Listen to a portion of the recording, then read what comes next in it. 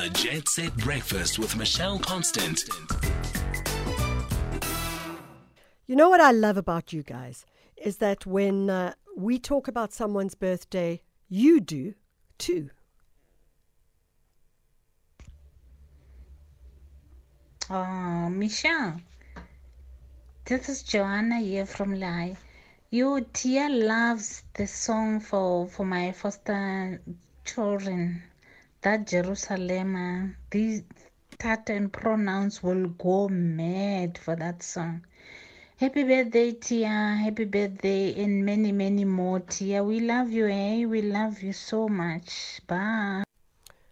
How wonderful. You see, you guys rock it. You know how to do it. You certainly rocked it yesterday when you were requesting for information about body donation to science. It was part of a conversation that we had about how a body decomposes and what could be done with it. And obviously, there are religious issues that are linked to it. And people started sending, and you started sending in queries as to how we do it. On the line, we have Jodie Lemphane, who is a lecturer in the Division of Clinical Anatomy at the University of Stellenbosch. Jodie, thank you so much for joining us. Good morning, Michelle. Thank you very much for having us. Jodie, you are involved in clinical anatomy, which is part of the medical school, I'm assuming, at the University of Stellenbosch. Talk to us about what students would be doing there with regards to clinical anatomy. So the students we host in our division are from the medical faculty as well as from the science faculty on Stellenbosch campus. And the focus of our time with them is to teach them about the body. And we can understand that the body is a very special organism that has many different parts. And we take them through a scientific investigation of those different systems on a macroscopic level in terms of the different organs that we can see and the different tissues, and then on a microscopic level as well. Jodie, you know, yesterday we were talking about how one goes and donates one body, and we didn't have the answers to that because that wasn't really exactly where the conversation started. But I understand that medical schools are legally empowered to receive the body of someone who passes away. It might be your loved one. How does this work? So how this works is that if someone is interested, they can donate their bodies to a suitable institution via the National Health Act 61 of 2003. There was an amendment in 2013. And this is specifically in Chapter 8. So it has to be a competent individual who identifies themselves that they are willing to perform a donation. Otherwise, their families can assist them and fill in the documents on their behalf.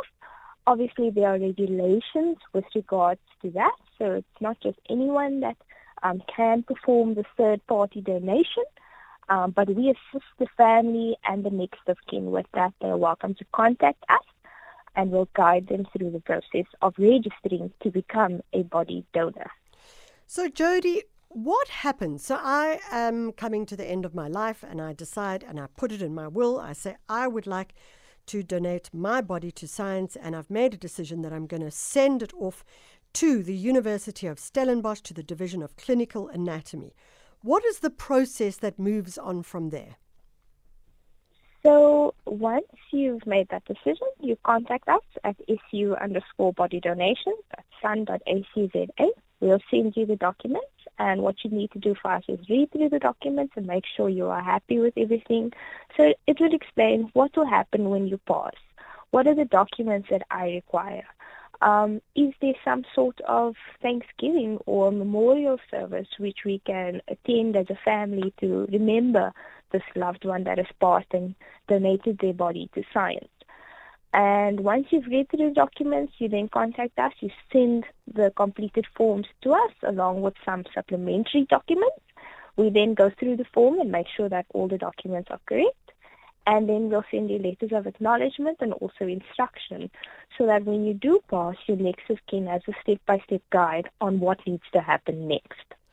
You know, one of our listeners yesterday suggested that there's no ways a university or certainly a department of clinical anatomy would be interested in a body of an elderly person, and that rather it should be bodies of young people who may have died in a terrible accident or whatever the case may be.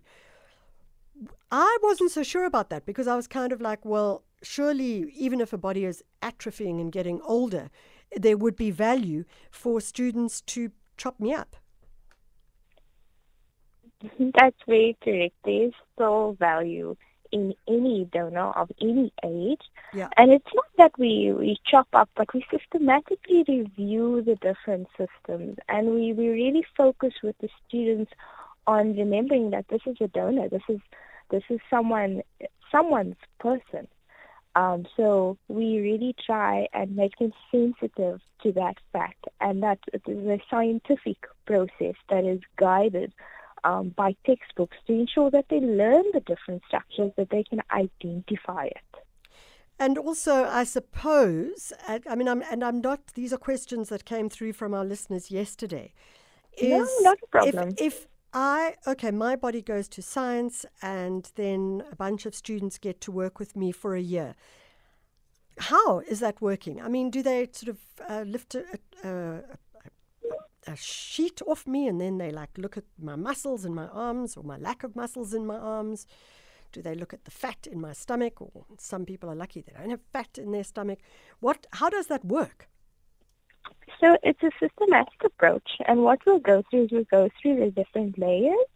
So we'll start with the skin, and then we'll move to the lower adipose tissue, and then we'll move on to the organs within that system. So the different bones that are involved in the thoracic cavity or in your chest, and then we'll look at the muscles that are on the bones, and then we'll move deeper down into, let's say, looking at the lungs. And it's essential for these students to see what these organs look like of different people from different backgrounds, because there's so much variation there. And you really get to see the beauty of the body. It's absolutely fascinating. Jodie, you've made me excited, and certainly for me, I think that this is a huge possibility, and I'm sure for many people who are listening, this may be a possibility as well. What about the issue of religion? The way one, the type of religion that you have, that you may be a Muslim, you may be a Jew, you may be a Christian, a Catholic, and obviously for each of them this may be challenging. How do you resolve that if you have to? So we respect all religions and the laws that they have in place. So it is on the individual donor or on their family to decide whether a donation will take place or not. We understand that the Muslim judiciary has a certain process they'd like to follow, as well as the Jewish. So it's not an issue for us, but it's on the individual donor and their family to decide if a donation will take place. In closing, Jodie, one of our listeners yesterday said that the challenge for them was that their mother had in fact donated her body to science. And you mentioned the idea of remembering that this was a beloved person for someone, someone who was part of a family. And she said for her the challenge was that until the end of the usage of the body in the clinical anatomy department, she felt she couldn't grieve or couldn't mourn. Could you just go back to that again and explain how one can resolve that? So we understand that the loss of a family member is very traumatic, and that's why there's individuals to guide you through that process when it does happen. But we also have a commemoration service every year. So previously it's been hosted online due to the pandemic. But this year we have an in-person service with some hybrid attendance possibilities for families to come together along with the students and to commemorate their loved one. So this service, usually it's going to take place on the 22nd of November. And there we will have different poems, musical items by the students, just remembering this individual from their side of the story. And then we also have the families there as well to just see how much we appreciate it and how much of a difference this single donation made to our future doctors, nurses, OTs, physiotherapists. I can't even explain to you how valuable these donations are to us and how thankful we are to the different families that have made this sacrifice. Jodie Lemphane, thank you so much for joining us, lecturer in the Division of Clinical Anatomy at the University of Stellenbosch. And all of the universities do have a donation program. I know that at UCT it's called the Body Donation Program.